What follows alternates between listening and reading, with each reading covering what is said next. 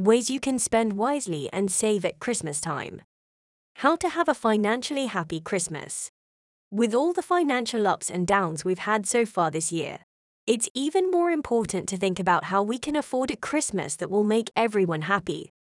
With all the financial ups and downs we've had so far this year, it's even more important to think about how we can afford a Christmas that will make everyone happy.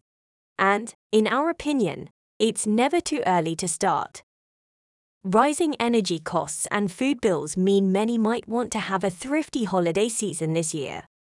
Here are some rules to get the best out of creating a budget. If you have a decision to make about your spending, you can use them as your backup. You don't want to start the new year paying off your Christmas debt.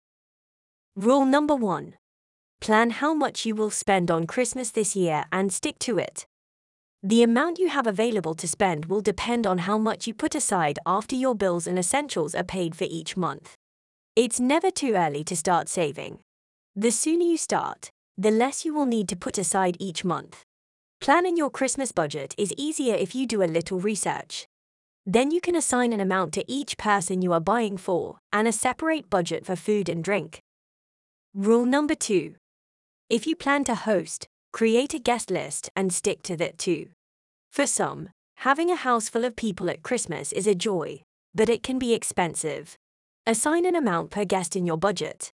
It can mount up quickly, especially if alcohol will be served. Rule number 3. Track your spending.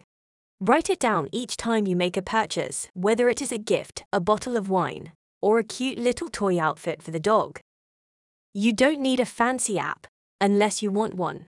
You can use a spreadsheet on your computer or phone to determine how much you have spent each time you buy something. It's so easy to forget what you spend if you don't make a note of it. Not tracking your spending properly is the easiest way to bust your budget wide open. Rule number 4. Don't borrow for Christmas. Budgeting over a few months or a year is much better than paying back borrowed money with interest. Discuss your Christmas budget with your family and friends, and maybe you can agree with some that you will hold off buying for each other until next year. Talking to your children about it doesn't have to be scary for them. You don't have to tell them about rising costs and the energy crisis, for example. However, getting them involved early in creating a list of things they want that won't break the bank will give them a sense of responsibility.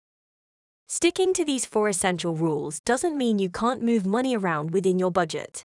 If you find that perfect gift for a friend or family member that costs less than the amount you have allocated in your budget, don't be shy about moving the rest of the money around to spend elsewhere. With a touch of willpower and help from your family and friends, you'll be heading into Christmas and the new year with a clean slate. And we're hoping the desire to start all over again earlier this time.